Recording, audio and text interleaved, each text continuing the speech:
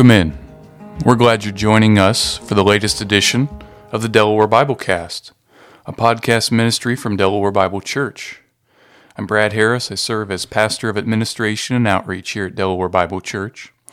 And if you're listening to this podcast, I'm going to guess that you have listened to one or two or even three of our podcast series so far on modern cults and world religions.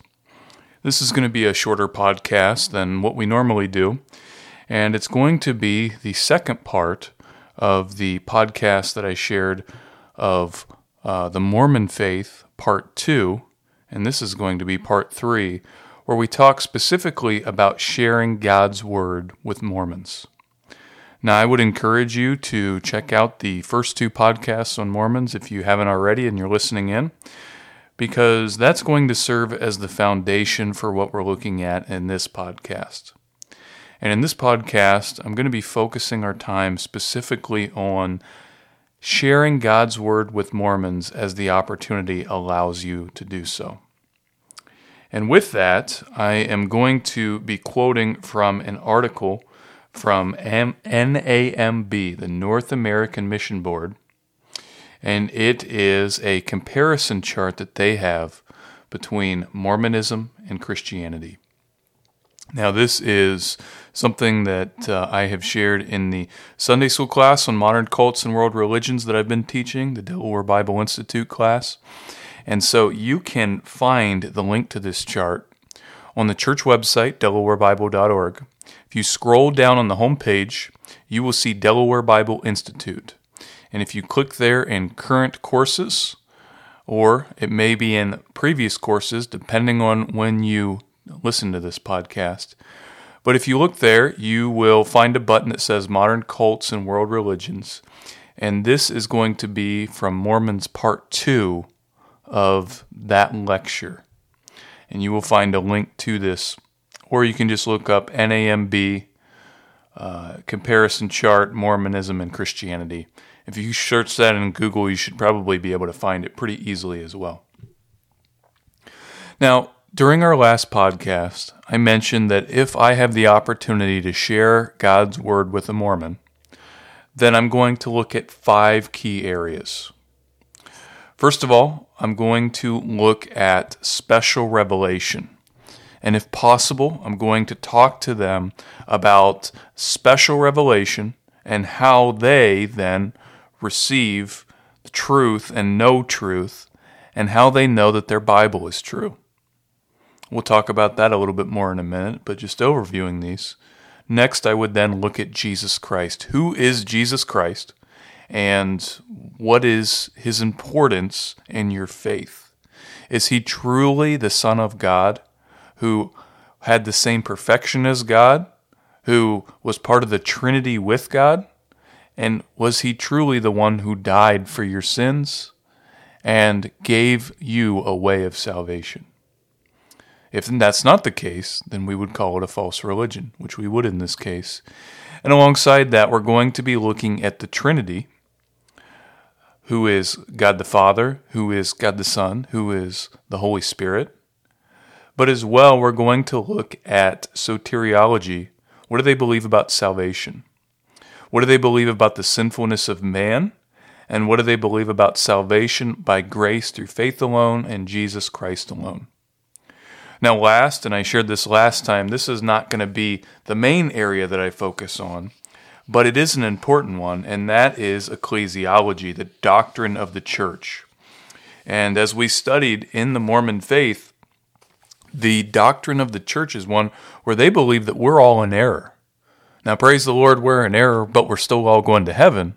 But they believe that the Mormon church is the one true church, and we have not been enlightened to that truth through the Book of Mormon. And as we've looked at the errors of that, and as we've looked at what they believe and why, again, we're going to first say that that comes from special revelation on where do they get what they believe to be true and what's its authority. Now, looking at that NAMB comparison chart, It says that historical Christianity says this, that the Bible, Old and New Testaments, is the unique, revealed, and inspired Word of God. It is the sole authority for faith and for practice for Christians. That is much different than Mormonism, where they recognize the 4 standard works as authoritative. They say that that's the Bible, as far as it is translated correctly. The Book of Mormon, which again, as we shared, is on the same playing field as the Old Testament and the New Testament. It's viewed the same way. And as they shared, Joseph Smith declared it is the most correct of any book on earth and the keystone of our religion, and a man would get nearer to God by abiding by its precepts than any other book. They also have the Doctrine and Covenants, as we shared, basically their handbook. It's on the same level of Scripture. And the Pearl of Great Price that helps to, quote, clarify the doctrines and teachings that were lost from the Bible and gives additional information concerning the creation of the earth. The church's president is regarded as a seer, a revelator, a translator, and a prophet, and as well, he can receive special revelation from God. Now, as we look at the historic Christian faith, and what we believe, this is much different. And what they're going to believe on these things, we're going to say is an error, and it is a false gospel. In fact, if we were to look at 2 Timothy chapter 3, verses 15 through 17, they say, "And how from child you have been acquainted with the sacred writings, which are able to make you wise for salvation through faith in Christ Jesus. All Scripture is breathed out. It is inspired by God, and it is profitable for teaching, for reproof, to show you what's wrong, for correction, to show you how to fix that, and for training in righteousness, that the man of God may be complete, equipped for every good work." And so as we look at this, we hold to sola scriptura, to Scripture alone. We hold to the truth of the Word of God, and different than the other books that the Mormons have that they believe to be true and right, we have more evidence of the Bible being true, being accurate, being right, than any other historical book of its time. So that being said, when the Mormons say, for example, that the golden tablets were descended back up into heaven, were gone, they have no other proof other than what Joseph Smith said as to their religion being true. We have document upon document upon document upon document that shows us that this is truth. And so as I talk to a Mormon, my big thing, probably bigger than anything else, is show me where you get the truth. And if you can hold them to Scripture alone, to the Bible alone, and as we said, they're going to want to use the King James, and that's fine. I would much rather use the King James than their inspired version, the one that Joseph Smith does. The one that has errors there where he took stuff out and he added stuff. But as you look at God's Word there, if you can hold them to that, that's going to be a great victory. Because then you're able to confront them with passages like what we just looked at. You're also able to look at passages such as 2 Peter chapter 1, verses 19 through 21, where it says, "And we have the prophetic word more fully confirmed, to which you will do well to pay attention as to a lamp shining in a dark place, until the day dawns and the morning star rises in your hearts. Knowing this first of all, that no prophecy of Scripture comes from someone's own interpretation." Not Joseph Smith's interpretation, not Brad Harris's interpretation, not your interpretation, no one else's interpretation. "For no prophecy was ever produced by the will of man, but men spoke from God as they were carried along by the Holy Spirit." We have the complete, full, and perfect Word of God today. That is a gift from our Creator, and as well as we look at it, it has given us everything that we need for life and godliness. We can glorify God completely and fully through His Word. And as we interact with Mormons, as we share our faith with them, we hold to Scripture alone in that. And so being able to share that with them is going to be a major thing. But with that as well, remember that they are going to have been taught to isolate certain passages, to twist Scripture to believe what Joseph Smith said in this. They're going to add to the history of the earth. They're going to believe that they are continually working towards their salvation and becoming gods. And so we have to refute these things, and we have to do it alone from the Bible. So the first key area that I would look to address is special revelation. The next one, though, is who they view Jesus Christ as.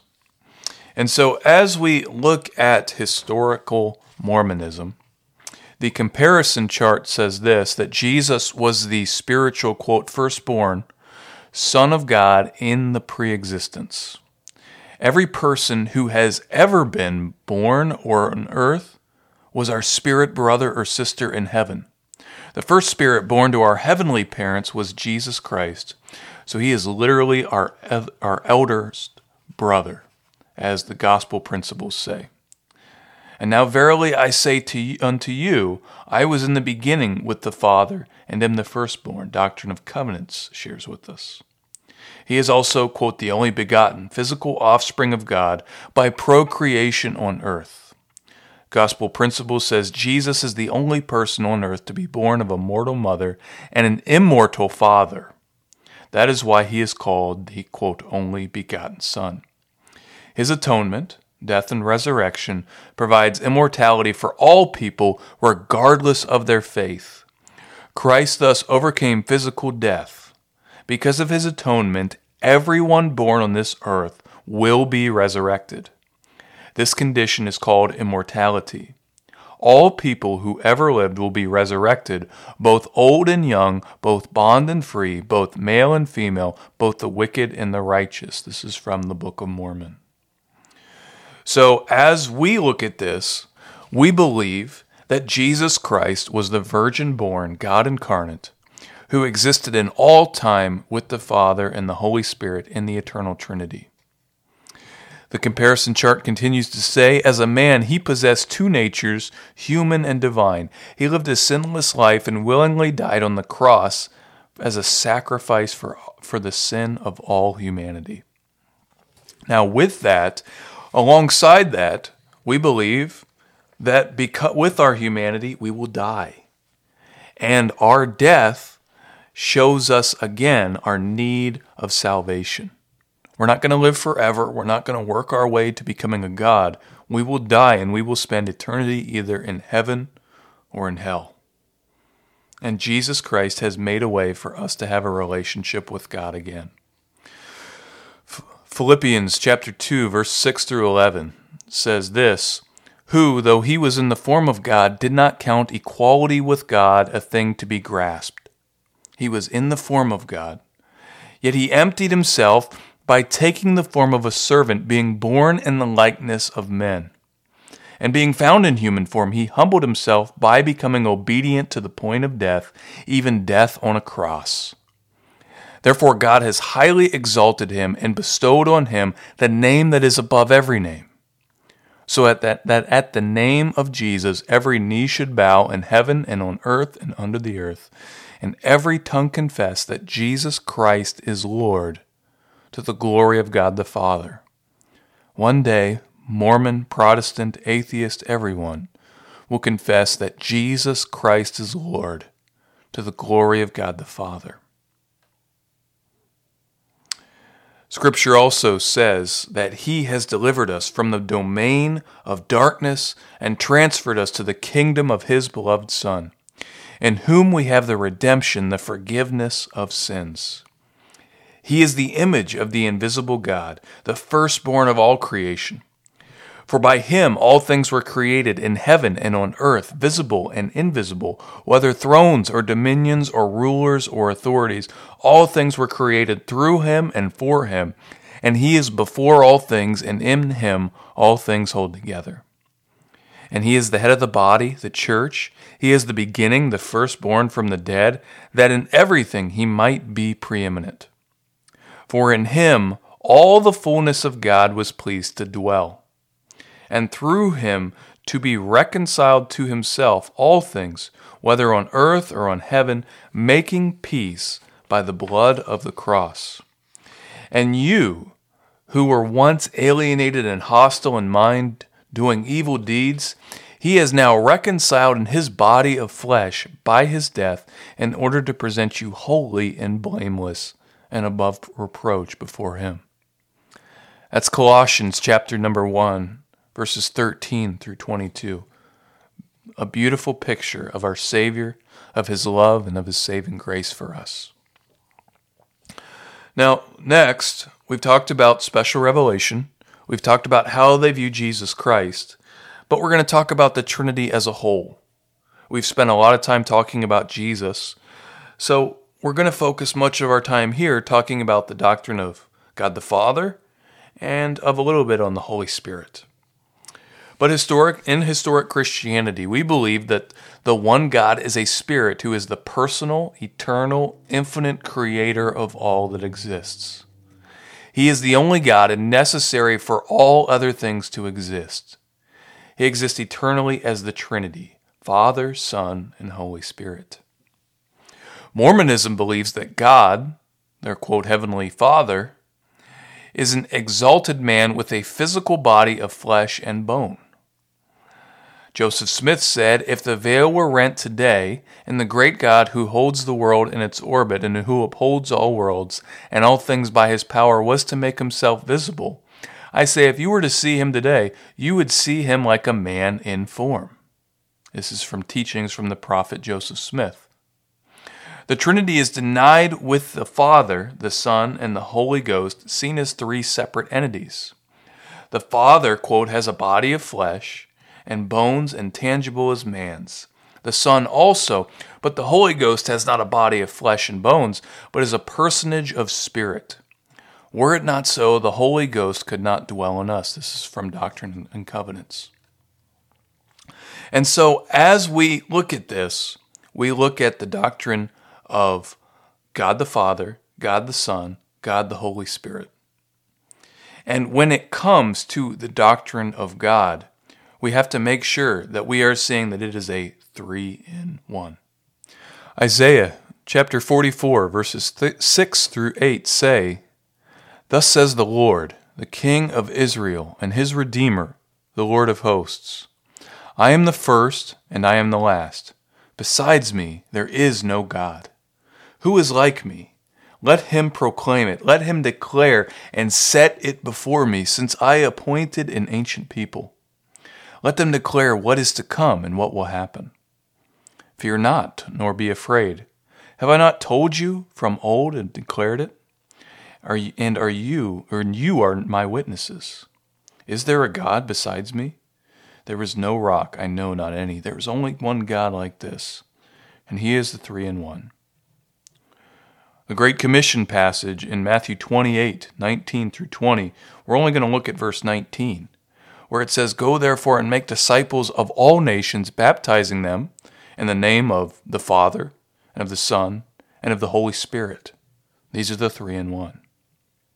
We've focused most of our time on the doctrine of Jesus Christ, but we're going to focus on one more verse, Hebrews chapter 1, verse 3, where it says, He is the radiance of the glory of God in the exact imprint of his nature, and he upholds the universe by the word of his power. After making purification for sins, he sat down at the right hand of the Majesty on high. Finally, then, one passage on the Holy Spirit, John chapter 14, verse 26, But the Helper, the Holy Spirit, whom the Father will send in my name, he will teach you all things and bring to your remembrance all that I have said to you. That's John 14, 26. And so we remember with this that these are the 3-in-1. This is the unified God. And there are parts of this that we're not going to be able to fully understand. But again, as we look at who Jesus Christ is, and as we look at what the Scripture tells us, and as we look at where we receive this revelation from the Bible, and solely from the Bible, and we have evidence of it, we should be able then to help and talk to Mormons about these things. Now, I'm going to focus the majority of my time talking to a Mormon, sharing with them about special revelation, where do they get that truth, and where can it be found, and pushing that it's from the Bible alone. I'm going to be talking about Jesus Christ. I'm going to be sharing the gospel with them. But as well, along with that, we can be sharing with them the sinfulness of man and salvation by grace alone, through faith alone, in Jesus Christ alone. Mormons believe that humans become gods, or can become gods, I should say. Now, although we are made in God's image, God does not have a body, and we believe in our total depravity, that we are made to have sin. That, well, we were originally created not to have sin, but yet we all are born with sin-cursed bodies. And so, as we talk to these people, we talk about those realities. No, we're not gods. No, we are not perfect. We have missed the mark. And as we look at the doctrine of salvation, historic Christianity believes this, that salvation is released from the guilt and power of sin through God's gift of grace. It is provided through Christ's atonement and received by personal faith and Christ as Savior and Lord. And this is a great time for you to share the gospel with them. Mormonism, though, believes this, that Jesus' atonement provided immortality for all people. Exaltation, godhood, is available only to Mormons through obedience to the Latter-day Saints' teaching, to faith, baptism, endowments, celestial marriage, and tithing. The Doctrine and Covenants say, wherefore, as it is written, they are God's, even the sons of God, wherefore all things are theirs. Now there are blessings given to these exalted people. They live eternally in the presence of the Heavenly Father and Jesus Christ at the top ring of the kingdom of heaven. They will become gods. They will have their righteous family members with them and will be able to have spirit children also. And those children will have that same relationship to them as we have with our Heavenly Father, with their eternal family. They will receive fullness of joy, and they will have everything that our Heavenly Father and Jesus Christ have: power, glory, dominion, and knowledge, as gospel principle states. This is not what we believe.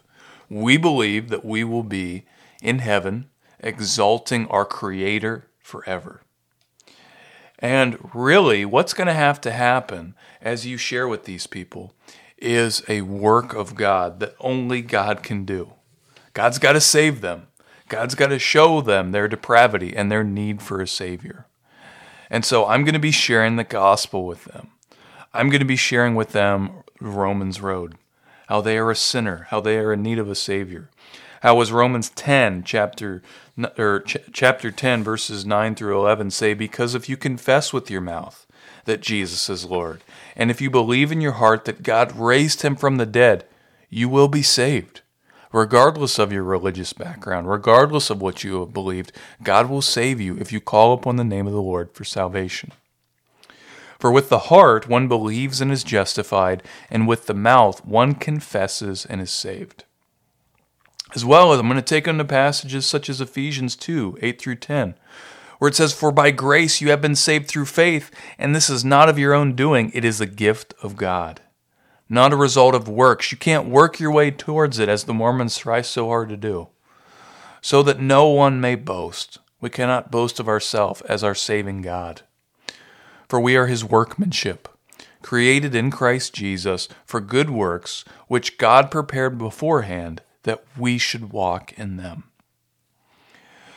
And so a big thing that I'm going to push is the gospel of Jesus Christ. And I'm going to be, during my time before, if I know that I'm going to meet with them, I'm going to be praying, and I'm going to be asking God to reveal his truth to these people. Now, God can work miracles there as only he can do. But just remember that their teachings about salvation, the works that they feel like they are doing in order to get a more godlike status in heaven, receiving the glory and honor that Jesus and God the Father and the Holy Spirit receive, that's going to be something where the Holy Spirit is going to have to work and completely open up their eyes to the false nature, the false teaching that they have received. But God can do that. He's done just as incredible things before, and He will continue to for His glory. Finally, then, though, I would talk to them about the church, and I list these in an order of importance. I would start, ultimately, the gospel is the most important, but I do think that we have to drill down on special revelation with them first. That as we move to Jesus Christ and the other parts of the Godhead, as we talk to them about the sinfulness of man and salvation further, then finally we get to the church, and we have to remind them that although they believe that they are the one true church, that was something that, again, Joseph Smith, who shared these revelations that cannot be confirmed by anyone else, and that we can point holes through based on the context of Scripture, that as he shared them, that there were issues there. And that as we can look at these issues and as we can study truth, we see that there are other good churches. That as they think there is just one true church, guess what?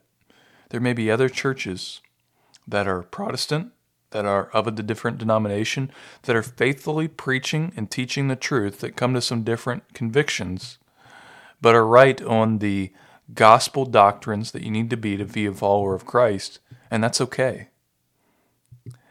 And so, we would argue with them that they are not the true church. They are actually a false gospel preaching church. And that the true church is those who are gathered around God's word, preaching, faithfully proclaiming His good news, and that He would receive the glory, not us, because we are fallen, we are sinners. So we would look to our ecclesiology. We've talked about the Mormons, their true church, and what they believe in that. But the last piece I'll read from this great comparison chart from NAMB.net shares this about historic Christianity. Christians congregate together in local bodies and along denominational lines, sharing distinctive doctrinal and ecclesiastical concepts. There is no organization or denomination that can claim exclusive designation as the one true church. The universal church consists of all of the redeemed in Jesus Christ in all of the ages. There will be people in heaven that have different theological positions from us, and praise the Lord for that, for His glory. God works through His church, and His true church proclaims the gospel of Jesus Christ, not an extra special revelation that is false. In Matthew chapter 16, verses 16 through 19 share with us this, and He said to them, this is Jesus speaking as it's in red, "But who do you say that I am?" Simon Peter replied, "You are the Christ, the Son of the living God."